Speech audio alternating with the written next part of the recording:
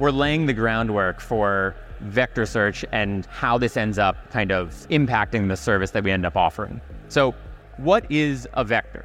A vector is a numeric representation of data and related context. And so if you take a very That's the voice of Ben Flast, Director of Product Management at MongoDB. He's explaining what vectors are.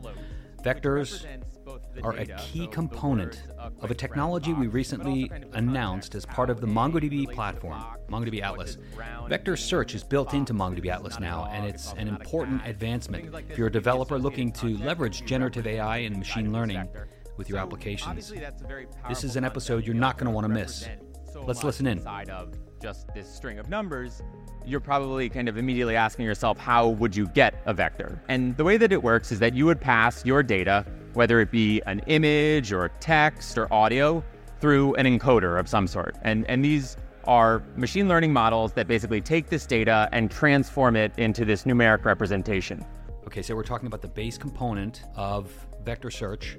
It's numeric representations of your data. That's the key here. MongoDB Atlas announced in public preview in June of this year, vector search is a part of the MongoDB Atlas Platform. Vectors, arrays of numbers, numeric representations of your data living right alongside your data in a MongoDB database. Just the beginning in the chain of tools and concepts you'll need to understand as you bridge the gap in your journey to developing applications that leverage generative AI. Got a great episode for you today. My name is Michael Lynn, and this is the MongoDB Podcast. Let's tune back in to Ben talking about vector search at .local New York City in June of this year. There's some great resources attached to this episode, but you're going to have to check the show notes for links. If you enjoy this episode, please leave a comment and a rating. Share it with a colleague. Stay tuned. Once you've taken data and transformed it into a vector, there are some really interesting properties about these vectors that allow us to provide the service that we're releasing today. And kind of a key one is that similar vectors that are plotted in space will be near one another in this high-dimensional space. And so to take a very simple example, if we have kind of a graph in 2 dimensions, and there are going to be a bunch of 2-dimensional graphs that I'm going to show during this presentation, it's important to realize that while 2-dimensional graphs are great for kind of showing this concept and understanding what's happening, all of the vectors that we're talking about here are really high dimensional, right? We're talking about thousands of dimensions, which are really, impossible to visualize. And so we'll just stick in a 2-dimensional world, but kind of keep that again in the back of your mind, because that's really where a lot of the power comes from with this next generation of vectors and capabilities. So continuing on with the example, imagine you have a point, and let's say that this point represents man, and there's a vector associated with it.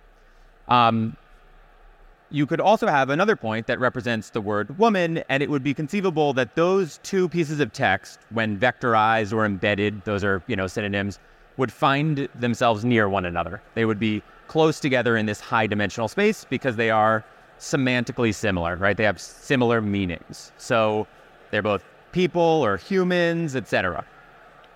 This is kind of a core concept that allows us to provide the service of vector search. If this didn't happen, if this didn't come about because of the way that these pieces of data are embedded and modeled, then it wouldn't be possible for us to provide this service. So that's super exciting. But if you zoom back out again and you say, here I have a bunch of circles, if again I put them on a graph, I now can kind of think of them as, vectors in space, and we're noticing that they actually kind of cluster together. So these could be a bunch of different points, maybe movies in some database. And it's conceivable that if you took those movies and embedded the data about them, their plots, you would see that they would show up near one another. And so that's kind of what we're seeing here. And because they show up near one another, we're actually able to draw interesting information from them. But what's kind of core about that information that we're able to draw from them is how they relate to each other. And the way that we determine these relations is kind of through 2 things. One is how they get embedded. So what the model takes that source data and turns it into in a high dimensional vector. And then also, how do we calculate the distance between these vectors? To imagine an example here, if we had man and woman, and we had king and queen as concepts, with one embedding model, one way of representing this data, along with one way of determining the distance, we may find that man and king have a shorter distance and are more semantically similar, and woman and queen are more semantically similar, right? that could be produced by having one embedding model and one distance function. And again, we'll get into those details a bit further in a second. But simultaneously, you could also have a different embedding model and use a different distance function that would result in actually man and woman being closer together and more semantically similar, and king and queen being more semantically similar. So this is another way that is kind of determined, which then impacts exactly what happens during vector search.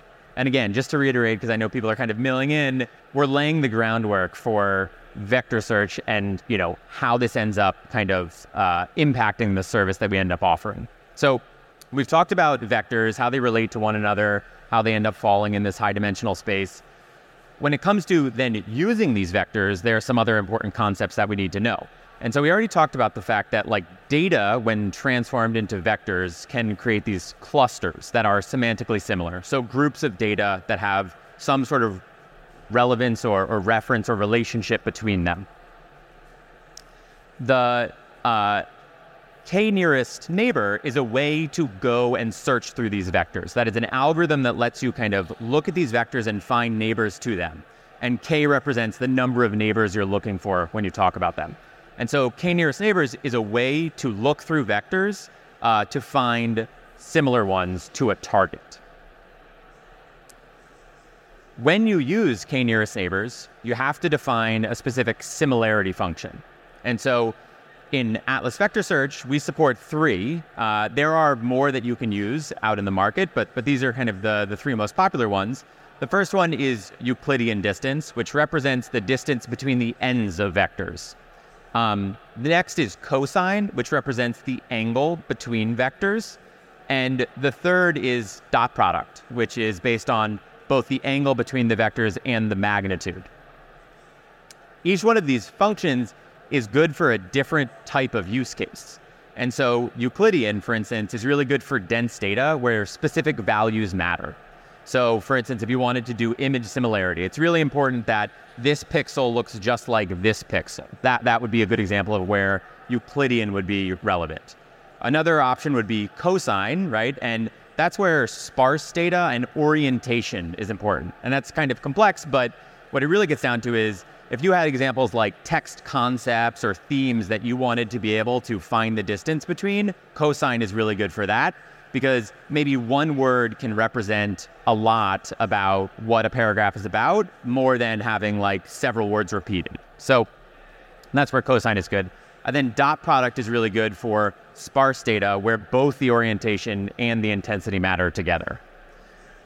So once you've decided you're going to use k-nearest neighbors as an algorithm, you know that you're going to use a certain type of distance function. The way that all of this kind of becomes a reality is you have to be able to find this information very quickly. And the way this is done is with something called approximate nearest neighbor and what's called a hierarchical navigable small world graph. Now, that's a lot of words, but it's actually pretty straightforward. Approximate nearest neighbor basically takes an approach to finding the nearest neighbors, just like k-nearest neighbors does, but it does it in an approximate manner, obviously, which prioritizes speed over accuracy. And what I mean by that is at the margins where we're figuring out does this vector fit as a neighbor, you could kind of drop those outliers out, and that's really what the approximate is getting at. So you're not going to get necessarily all of the nearest neighbors, but again, you're going to get the majority, and this is really kind of happening at the margins. And what this allows for is a really fast traversal of these vectors so that you can find semantically similar concepts quickly, which is obviously very important within the concept of a operational database. So those are all the basics. So you're all oriented to vector search. You understand more about vectors. There's one other concept prior to talking about the feature itself that I wanted to cover, and that's kind of why now. So vector databases have been around for a long time, and we've had vector search inside of MongoDB for actually a very long time in the form of geospatial data. Those can be thought of as two-dimensional vectors that can be searched for other near vectors.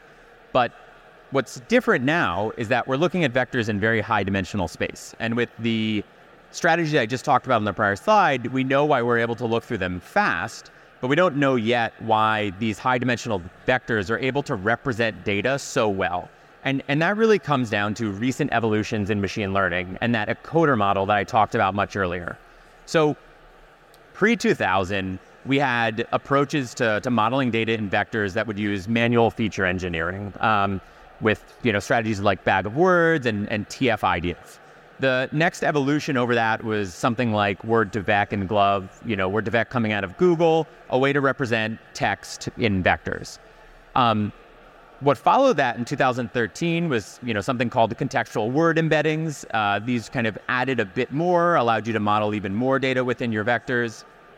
And then this was followed in 2018 by a paper about transformers that came out of Google and the associated BERT models and GPT that allowed you to represent really contextual information inside of your vectors. And this is kind of where a sea change really occurs and vectors become extremely powerful. What we've seen since then is in 2020, large transformers come about representing a ton of contextual information inside of your vectors. And finally, in 2023, GPT-4 and specialization that have led to just even more powerful ways of representing data inside of vectors. And this is what leads us to today, where vector search becomes an extremely powerful capability because you're able to represent so much semantic data inside of these high-dimensional vectors. So that's it for the background. Moving on to vector search as a capability, the way this works is you and your client, right, and the client being the application, would send your data through an encoder and then write that vector along with your data into vector search, right? So you keep your vectors with your data and write them into the database. And then on the read side, you go and you encode your query and submit that in a $search stage along with your target vector and submit it to vector search to find neighbors. It's really that simple. The way it ends up getting modeled inside of your documents, right, is that the vectors sit right alongside the data that they vectorized. So in kind of this typical document I'm describing up here, you could have something like, the date, the year, regular kind of MongoDB document fields, and then you would have a content field, some, big unstructured text string, and then alongside it, you would have a content underscore embedding field, and that would have the array, which is an array of floats, which is the number of dimensions in your vector. The more dimensions, more floating point numbers. Those are one and the same for MongoDB. And it sits right alongside your data. Once you've done that, you'll go and define an index definition. The way you define the index definition is you go into our definition builder, you would select the JSON configuration, and you would insert an index that looks just like this. It's at this point that you say it's a KNN index. You tell us how many dimensions you're using in your data, and then you choose your similarity function. You choose your similarity function when you build the index. And again, it would be either Euclidean, dot product, or cosine. Once this is done, you're done. The index is built in the background. You don't have to do anything else to sync data, to communicate changes between your data and this new vector search capability. You can just use your new $search query, which includes a KNN beta operator, and provide the vector that you're looking for, which is derived from sending your text or image or audio through an embedding model that provides your target vector. You provide the path to where those vectors live inside of your documents, and then you can include a filter, which is going to be a pre-filter that filters data out at query time, and K for the number of neighbors. And so K is how many you want back, similar to a limit inside of MongoDB. The way to think about the filter, by the way, is you are looking for semantically similar data, sure, but maybe you have some hard requirements about that data. For instance, maybe you're looking for super delicious, amazing Chinese restaurants in, New York City. Super delicious, that's, contextual. New York City, that is a filter, right? You just want things in New York City. So the filter is important because it's going to filter as we find these neighbors based on the contextual side of things. So this is really helpful to make sure that queries are both very efficient and fast, but also only providing relevant data. And so these get combined inside of the stage. So with that, that's how vector search works. But I want to kind of emphasize some of the benefits here. So for those of you familiar with, competitive products that are doing vector search out in the market, one thing you have to do is you have to sync data back and forth from your operational store into your vector search capability. You have to continually vectorize it, keep it aligned, and that's a tax, right? It takes a lot of time. It can be brittle. You have to maintain it. With Atlas Vector Search, data is automatically synchronized between the database where it's stored and the vector index that lives right alongside it. You get to work with your data both in the database for your operational workloads and your semantic search workloads using a single MongoDB query API, and you have a fully managed offering so you can just focus on building the application. This is really the power of vector search when it comes to MongoDB. So now that we understand the technology a little bit better, thanks Ben, let's talk about the business impact. Nobody better to discuss the business impact of this type of innovation than Andrew Davidson, Senior Vice President of Products at MongoDB. Had the pleasure of sitting down with Andrew in June of this year, also at the MongoDB.local New York City conference. Let's check out the conversation I had with Andrew. Vector search within the platform of MongoDB, what does that mean for our users and our customers? Sure. So let's take a step back. I think this is sort of the moment that we've all been waiting for. Those of us who are thinking about this moment of when will developers finally have that shift left moment for machine learning and artificial intelligence? We've been waiting for this. I think a lot of us have seen and observed that machine learning and artificial intelligence, back when we used to call it that rather than AI/ML, right. Now we've flipped it. When we used to call it that, a lot of the center of gravity for this was happening downstream from software, and it was being sponsored by data people as opposed to software people, which is confusing nomenclature. Traditionally MongoDB has been more for the software developer, and less the data engineer. Not that those roles are not extremely important, but down in the data engineering and data science world, which typically traditionally has worked off data lakes, kind of away from where the software is operational. In that paradigm, you could see this kind of, hey, I'm going to take my data, I'm going to train a model off it, and then I'm going to go find a way to operationalize that model in my software back in the line of business. There was an organizational problem with that and a challenge with that, I think, that made it very difficult, frankly, for a lot of data science and even machine learning engineering teams to go add the value they wanted to be able to add because they were so far removed organizationally and systems-wise from where the data was born and put to use in software. I think this is the moment in which everyone can see now that this shifts left. A lot of these become libraries that developers can build with. And yes, the sophisticated customer is going to be out there that's going to be building their own models.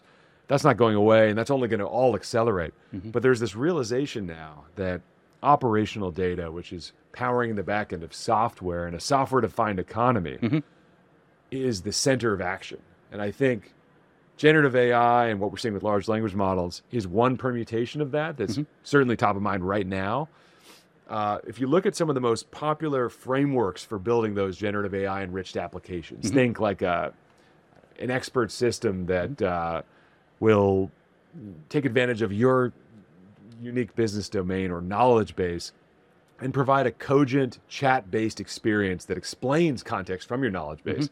You can build those types of things today, typically taking advantage of input from a user asking for what they're asking for. You send that into a vector search database, which then allows you to find from your corpus of actual knowledge related and relevant context to what they were asking about. You then take that data that was probably stored in your operational database and put that back through a prompt pipeline into a large language model, which then provides a cogent response to the user. So what you're doing is you're taking it, the large language model is crafting the response, but you're feeding it based on context that's specific to your business domain, inspired by what the user asked for. It's kind of a loop, it's a flow. It's a really cool concept, and we're seeing a lot of early applications being built this way. Well, we, of course, realized, why should you have to use a whole separate engine to take advantage of this vector piece? You're going to go generate these vector embeddings from your source data. Why not just be able to build a vector search index in your developer data platform where your data already is? So big surprise, that's the inspiration for us to do this, and that's what we've launched into public preview. Now, do you think everyone's familiar with kind of what these vectors even are? Well, I think it might help to have a bit of an explanation. To demystify these a little bit, essentially what we're dealing with vectors is the idea that we can now summarize information or meaning from source data into a numeric representation, essentially a list of numbers. We call this a vector or a vector embedding. Now, the summary is being done by a machine learning model. There's popular models that you can take off the shelf, use it like a library or an inference endpoint. So you could say, hey, here's an essay or a poem or a song or a soundbite or a movie clip. And if you send it to the right model, you'll get a summary of that in a numeric form. Cool, that's great.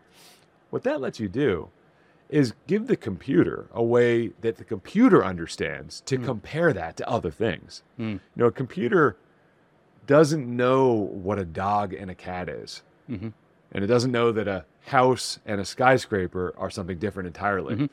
But if you were to describe on a two-dimensional vector space the fact that a dog and a cat are going to be closer together in these points in a simplified two-dimensional vector space than a building and a house, which are going to be way over here. Building and a skyscraper and a house, which are going to be closer together but in a different part of that space. Computer doesn't need to know what a dog and a cat is, but it can now see in a relative sense the relationship. And this becomes a general building block where you realize I could build all kinds of interesting use cases where I can infer related concepts if I'm willing to create these vector embeddings and take advantage of a vector search engine. And we realized, of course, that should be something that's critically part of your developer data platform. It's just kind of an obvious enhancement. So we couldn't be more thrilled to have it right now. Yeah, super exciting. Thanks for that great explanation. And it sounds familiar. It sounds like something we already have in the database in the form of 2D geo indexes, no? Yeah, in some ways, well, you know, if you think about I always remind people that MongoDB has always been a developer data platform. That in the earliest days, it was all about saying, hey, what's the industry context? The origin moment of cloud. Distributed virtual machines at developers' fingertips. How do we make that useful? Well, why don't we create software that can be distributed as a distributed system that presents itself as a document interface?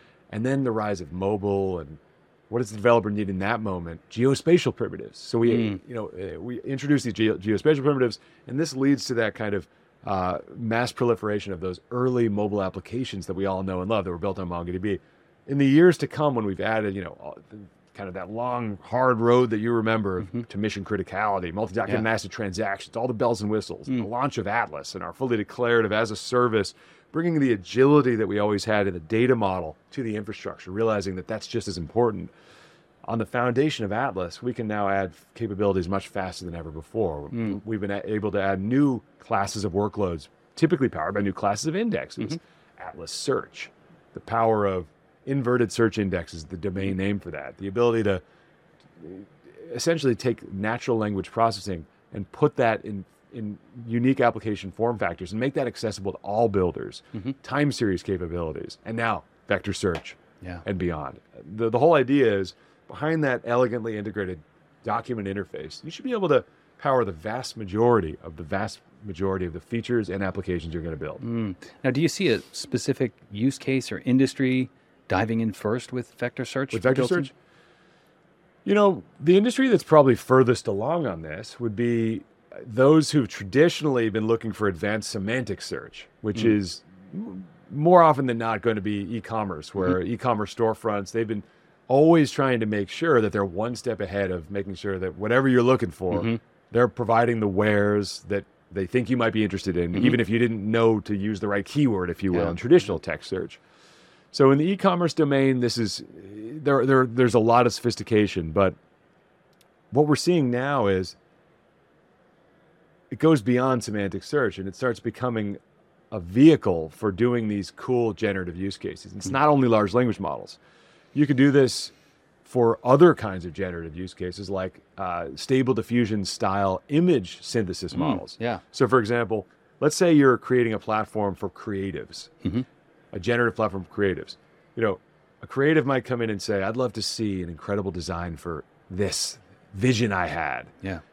Well, what you want to do is go generate a bunch of images and then show those images to that creative and basically ask them which ones of these are great, which ones of these are terrible, and continue to use that to learn and improve and kind of have this loop alignment, of continuous improvement. Yes. You used an analogy the other day. MongoDB, it's always been about the developer, increasing efficiency, and it sort of becomes this bicycle metaphor. Right. Yeah.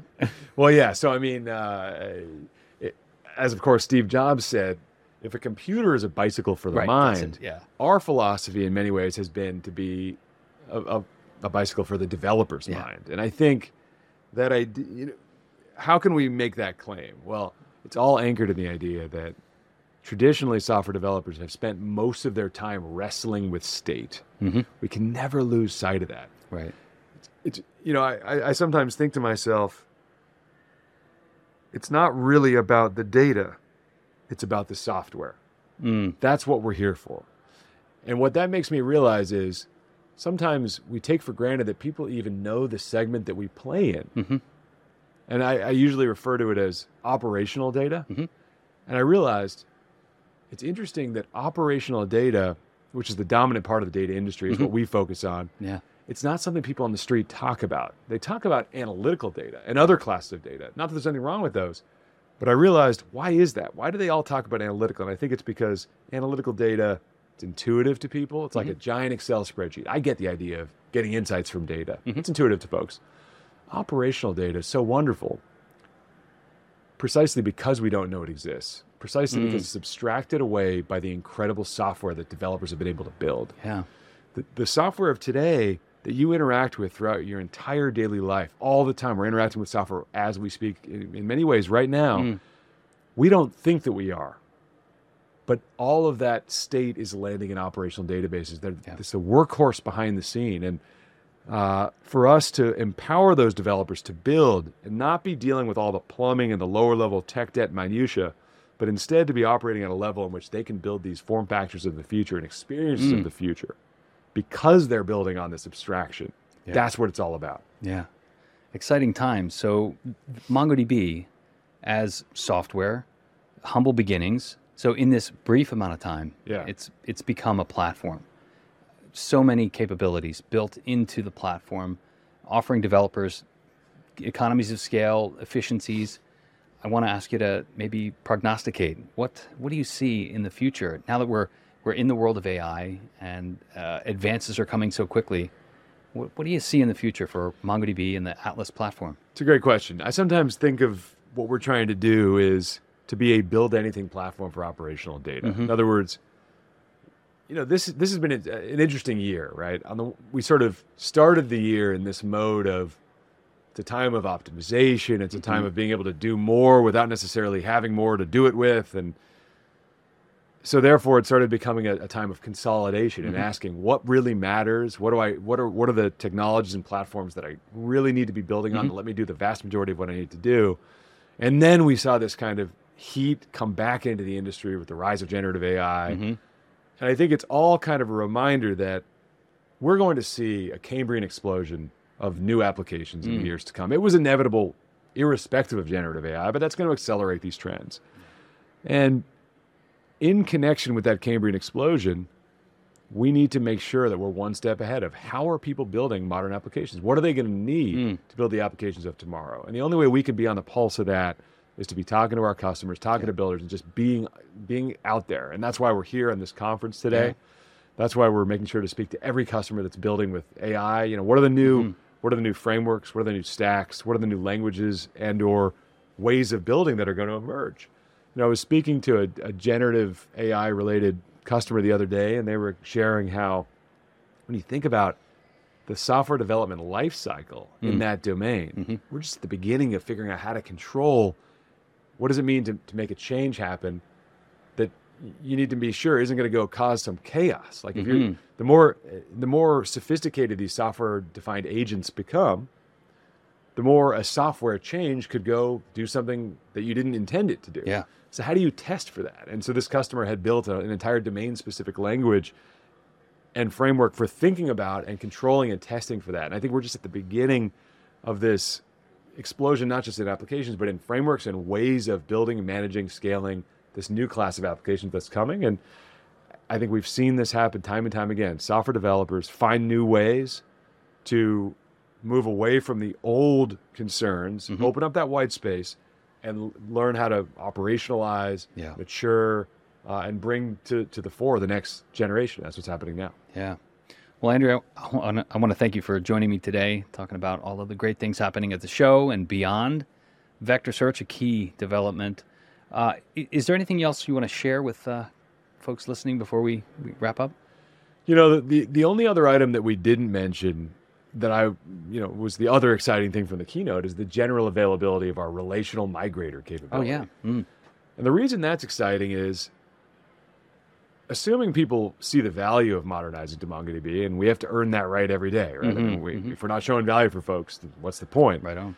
But many folks who see, oh, wow, enabling my software developers to build software that's versatile, that can reflect the true heterogeneity and complexity of the real world, that allows me to scale and evolve.